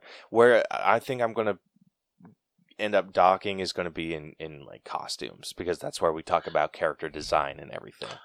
That's fair. In terms of the animation style, this was amazing. Like I couldn't even say that this felt like Spider-Verse. Like this felt like its own thing. No, like they're freaking like even at the beginning when it's like doing like long takes throughout the streets of New York, and there is a moment when they like focus on a stoplight, and the way that it like freezes from red and then goes to green, the way that you can just see like the pencil lines just it's just absolutely insane for how much freaking detail was put into the animation here. Yeah, it felt like similar to I hate comparing it because they're so wildly different, but it had like that Across the Spider-Verse vibe where it felt like it could have been hand drawn, like in its entirety.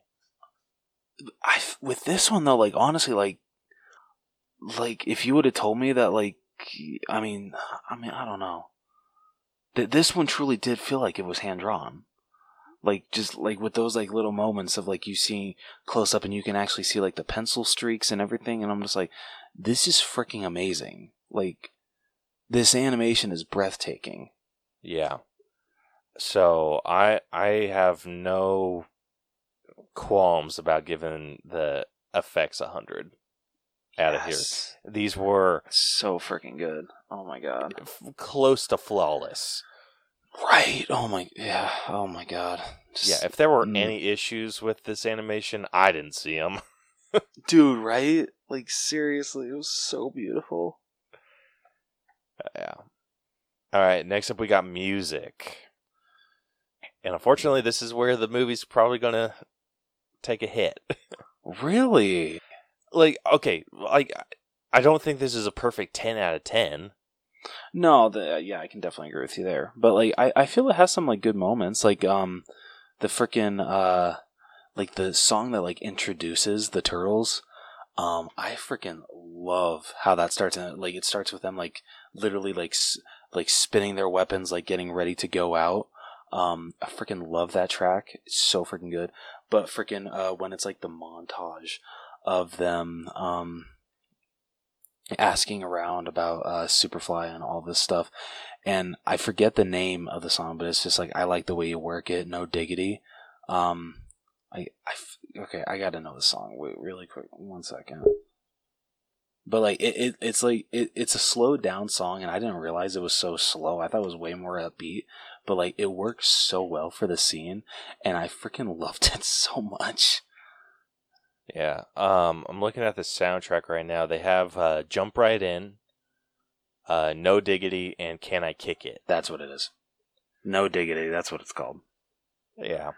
I was shocked that Can I Kick It wasn't actually in the movie. It was just in the end credits. For how much that was like literally the only song that they used for the trailers, which it worked. I was very shocked that it wasn't in the actual movie. Yeah.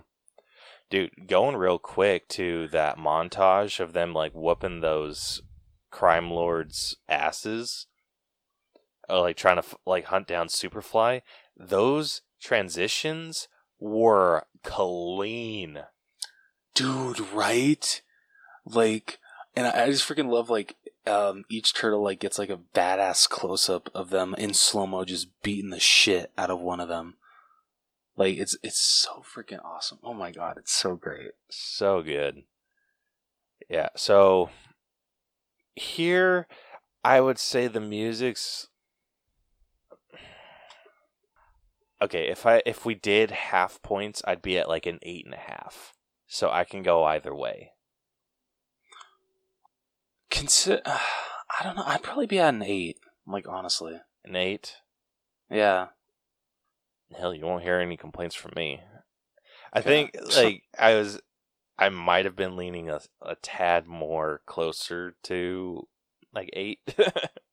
But, yeah. That's, like don't get me wrong, like, close. I loved, like, I love the music that's in here. It's great, but just, like, it didn't exactly crack 9 for me. Yeah. Like, it was good. It fit really well with the scenes. It's just, I think it was just missing something. Honestly, I think what it was might have been missing was like a freaking Ninja Turtle theme. Okay, I will appreciate it. I freaking was smiling when Mikey opens like I think it's their first fight, and he opens the door and Ninja Rap is playing. I'm like, dude, I freaking lost it. I was like, ninja. Like, I was freaking humming that the rest of the freaking scene.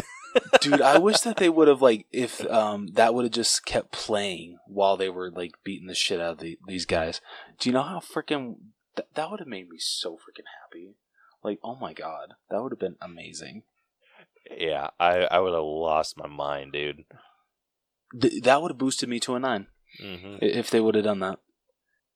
Yeah, but yeah, so music, I think sitting at a solid 8 out of 10. All right, costumes, but with this, it's going to be more like character design than anything. The design of the turtles, Splinter, I'll say even April, and all of the mutants looked really good. Yeah. I would say fantastic, honestly.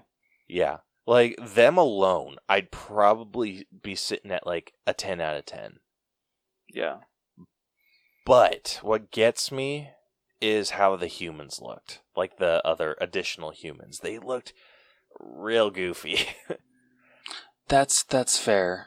I mean, I will, yeah, like when they first, they're going to rescue, or not rescue, get April's scooter back, and, they enter that garage and everything, and even though that, like, that scene was in one of the trailers, like, yes, the way that, like, those thugs looked, I'm like, okay, this is taking me a little to get used to. Yeah, why are the humans harder to look at? Seriously, like freaking, like one of them, like his jaw was like moved over to the left side of his face. I'm like, what the hell? Yeah, and a lot of times their eyes were like wonky, like didn't line up properly. Seriously, how do turtles have like straight ass eyes? They look normal, but humans don't. Like, I'm sure that they were just trying to drive home, like, oh, like how Splinter, despises humans, and so we got to make sure that they actually look terrifying. They look scary. I think they might have done too good of a job. I would buy that. I would absolutely buy that. Yeah, that's fair. Yeah, I agree. But they might have done too good of a job. Yeah, just like took it one step too far, man. Yeah, I appreciate the effort, but let's dial it back a little bit, maybe in the sequel. Yeah. So where are you sitting with that? Yeah, just because like what you said and everything, and I can definitely agree with you. Like, I'm probably at an 8, but I could be talked up to a 9. I'm sitting at a 9. I think that the humans are just a small enough part of this movie to make or to only affect it a little bit. That's fair. That is completely fair. Yeah. So yeah, definitely sitting at a 9 there. All right, last up, we got our own personal scores. All right, who do you want to take this one? What do you think? I'll leave it up to you. You pick. I'll go first. Okay. Yeah, overall, oh my god. This is a god, I can't even get into words how much I freaking love this movie. This felt like a true Ninja Turtles movie, and I haven't felt that way since 2007 when TMNT came out. So ever since I was a little kid, I have not felt that we have gotten an actual good iteration of the Ninja Turtles, but we finally got another great film in the Ninja Turtles canon. And I remember, I don't know if it happened for you, Caleb, but before the movie starts, there's an introduction to Seth Rogen. I was just like, thanks for coming. I'm really excited to show you this, passion project that we have of, these 4 brothers, and how much we love these characters, and excited for you to enter this world once again. And just, yeah, like, I have to thank not only Seth Rogen, but everyone that made this movie for just honestly reigniting my love for these characters. It was never lost, but they reminded me why I love these 4 brothers so much, and why they were such a huge staple of my childhood. And just, yeah, the story was great, characters were great, just everything was freaking great, and don't even get me started on the animation. I have so very little problems with this movie, and just, I felt like a kid again. I was smiling cheek to cheek throughout, and, like, this is probably, I'll have to see it again, but, like, this is, like, freaking gonna have to fight Guardians 3, for like my favorite movie of the year. right now. Whew, man. I'm gonna go in 96. I loved this movie. Yeah, gosh, this was a really, really good movie. My expectations going into this were already really high. And so the fact that it met my expectations and then exceeded them just goes to show how much love was thrown into this movie. This basically fixed every issue that I've ever had with any Ninja Turtle movie ever. And it gave us a realistic brotherly relationship. It dialed back the cliches of each of the turtles.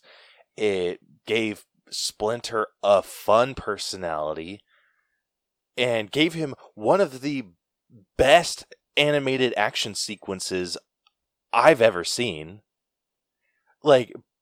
Dude, I know we didn't end up talking about it, which is a damn shame. The freaking fight that Splinter has when he's saving the turtles.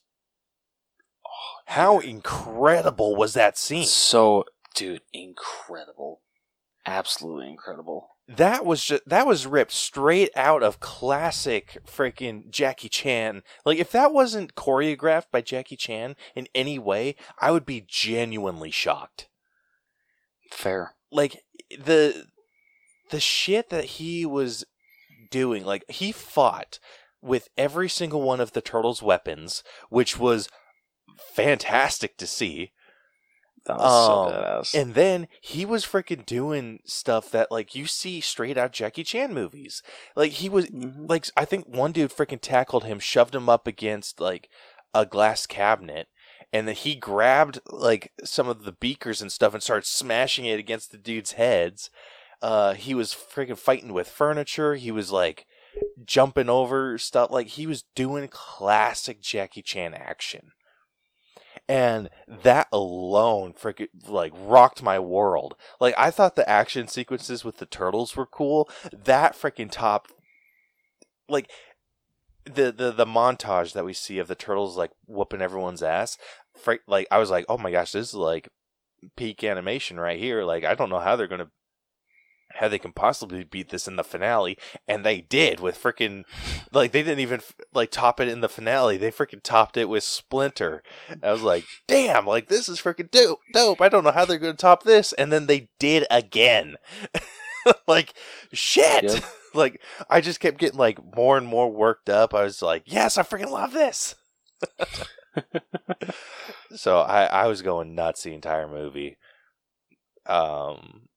And again, this reignited my love for the Ninja Turtles. And so yeah, I'm personally sitting at, I think I'm sitting at a 97. Okay. Wow. Caleb's higher than me on a Ninja Turtles movie. This is awesome. I know. I love this movie, dude. I think. Oh, dude, that makes me happy. I hate to say it. I think this might have topped Guardians for me in terms of favorite movie of the year. That's dude. It's freaking. It is neck and neck. It is very different. They're very different movies. Oh yeah, absolutely. Where Guardians is more of an emotional gut punch. This one's more comedic based, but still has some heart to it.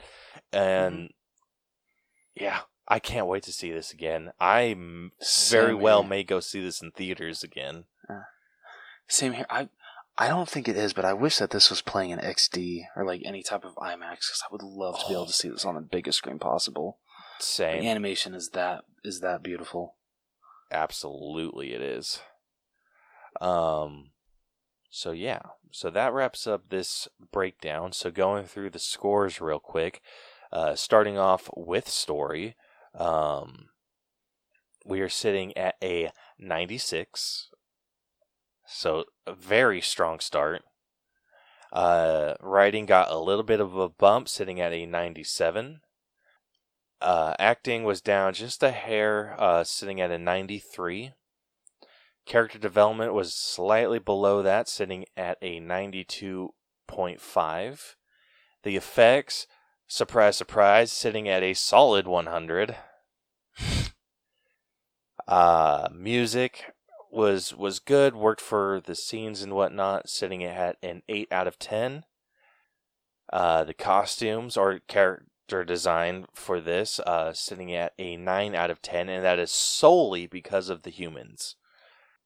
And then our personal score ended up averaging out to a 96.5. So, with that, the final All Bros letter grade for Teenage Mutant Ninja Turtles Mutant Mayhem has come out to an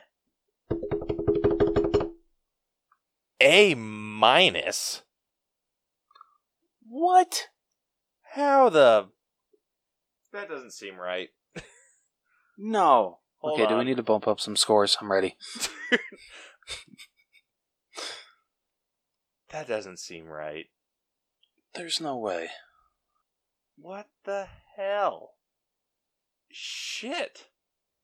I mean, don't get me wrong. It's a high A-. I But- wanted it to be in our top 5. I know, that's what I thought too. I guess it was just the acting and character development that brought it down. I think it was with music being at an 8, I think that's what brought it down a little bit. I'll change it to a 9. Dude, I'll do it. no. This happens a lot with us. This Damn it. This happens a lot where our personal score is a lot higher than what the final average ended up being. That's true. So, shit. I don't I'm trying to set my personal bias aside, so I'm just like, okay, acting, I'd stand by acting, sitting at a 93. Yeah. Character development was solid. I mean, we were at a freaking 92.5. Like this, gosh, this is going to be a freaking tough pill to swallow. Dude, man, I will change music to a 9 if we need to do it. Okay, just in theory, if we did change music to a 9, how much would that actually affect it? Excellent question. Let's find out. Yes, just for shits and giggles. It would have bumped it up to an A, but I don't know if it was deserving of it though. I don't know, man. I'd be willing to do it. I'm dead serious, man. I'd be willing to do it. The more that I think about it, I am more than willing to give it a... Okay, the only reason is because we haven't finished this. I will let you adjust. Okay, alright. Because I did say I was at an 8.5, and so I could have gone either way. That is the only reason.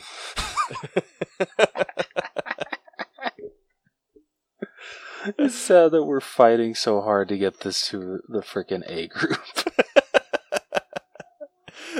But it's worth it. It deserves it. It is very much worth it. But okay, yeah. So that was a shady instance, and you freaking know it. I know. Shut up. I know what I did.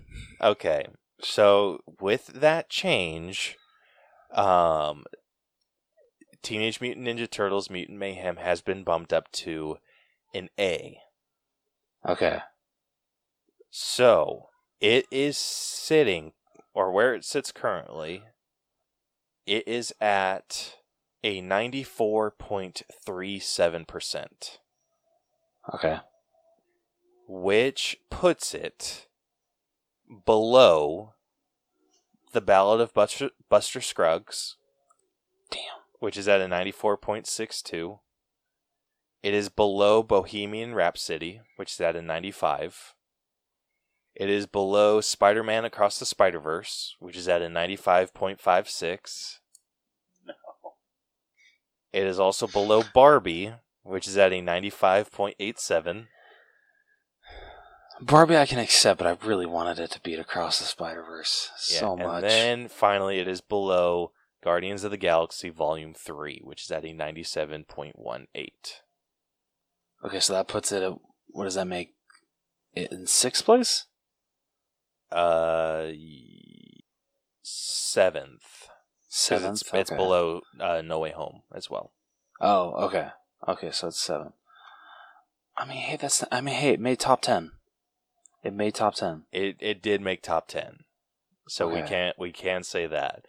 All But right. I think man, like I'm going to go to Across the Spider-Verse real quick just to Personally, I like this more than Across the Spider-Verse. I know it's probably a hot take for some people.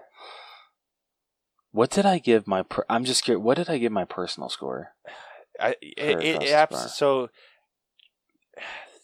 So check this out. So comparing this to Across the Spider-Verse, the story was the exact same. We gave higher on the writing to Ninja Turtles. Acting, we gave higher to Spider-Man.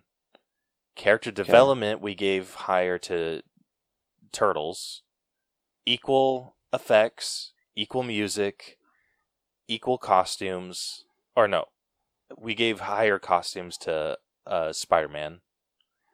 And then we had a higher personal score for, personal score. For what was Turtles. our personal... Oh, for Turtles. I'm just like, wait, what was our personal score for Spider-Man? So what killed this movie was the freaking acting. Damn it. Yeah. But I can't go higher. Like, it's I know. exactly what I wanted it to be. I can't either. I mean, even if I were to go up to where you're at, it wouldn't matter. It'd still end up below. Damn it. But, I mean, I agree with all the other rankings. Man, that sucks! Damn it. Well, it's okay. Yeah. In our hearts, we know that we liked it more than Across the Spider-Verse. Yeah. Alright. Going the opposite direction, Mutant Mayhem is sitting above Avengers Endgame, which is at a 94.06. Damn. It is above War. So that's the last A movie. So the rest that I'm about to list are A- movies. Okay. It is above War of the Planet of the Apes. It is above Avengers Infinity War, as well as Encanto, and above Black Panther Wakanda Forever. Okay. Yeah, it's not bad. I like it. Wish it was higher. I know, me too. We're never gonna let this go. We're gonna be mad at ourselves forever for this. Yep, every time we see that, it's... Dude, like... I almost, like I said, so I think this deserves... For those of you that don't know, we had Spider-Man No Way Home is sitting at like the top right now, and Rose and I have done some reflecting, and we are not in total agreement with that score, but we did have a very biased guest on. So I kind of want to hit him up again and be like, hey, realistically, what are your scores? Because I want, so do you think that's cheating? I don't think so. So this is what I'm thinking about doing. This is what I'm thinking about doing. Going through, putting in our scores, like mine and what me and you gave it. Mm-hmm. Like putting that into the system, and then going and then putting what his original scores were, and then hitting him up and being like, "Hey, do you still stand by this? Do you still stand by this?" And see what he says. No, dude, I think because I'm very curious that since it's been a couple of years now since it came out, like if his scores have dropped at all. I hope they have, because I've looked past at some other movies that we've done, and I still stand by the scores that we gave it. Yeah. And this one's not going to be any different. But same, yeah. Like I doubt this one will be different, so we'll see. Yeah. But yeah, I kind of really want to hit him up, be like, dude, dude, dude, you should reach out to Vic and be like, "Are you sure?" Because some of these hundreds, because he gave like quite a few hundreds, didn't he? He gave a lot of hundreds. Yeah, yeah. Like, come on, man. I know you love Spider-Man, but like, it's not a perfect movie. I'm sorry. Oh man. So yeah, we will be addressing that soon. Yes. So our top 5 might be changing. Our top 5 might be changing, but yeah. So anyway, yeah. So that concludes this week's breakdown. Hell yeah. Well, you got anything else you want to say about Mutant Mayhem? Nope. All right. Cool. Sorry. Well, if you like what you heard and you want to follow and subscribe to us to hear more of our amazing voices, be sure to oh my god, you know what? I love my cat, but sometimes he's annoying. So yeah, be sure to follow and subscribe to us wherever you listen to podcasts. We are damn near everywhere. Apple Podcasts, Google Podcasts, Spotify, literally anywhere that you can think, we're probably there. You can catch all of our episodes on YouTube if that is your preferred listening platform. You can also follow us on all of our social media, where you can recommend us any movies that you want us to do mini breakdowns of, answer our questions of the week, all that fun stuff. We are on Facebook, facebook.com/The Allbros, Twitter, Instagram, and TikTok @The Allbros. Or you can email us if that is your preferred way to contact us. We are the Allbros channel @gmail.com. You can check out our website, tinyurl.com/The Allbros. Or you can check out our merch store, which is tpublic.com/user/The Allbros channel. Next week on the podcast, we'll be breaking down the Christopher Nolan film Oppenheimer. Yeah, super excited. Still crazy that it's 3 hours, but you know what? Understandable for how historic that moment is in history. So yeah, very excited for that. So you guys can look forward to that episode next week. But until then, this has been the All Bros Podcast. I am Jonathan. And I'm Caleb. And we will catch you guys next week. So long. That was a struggle. I tried to do my Carl and just, I failed. Deuces.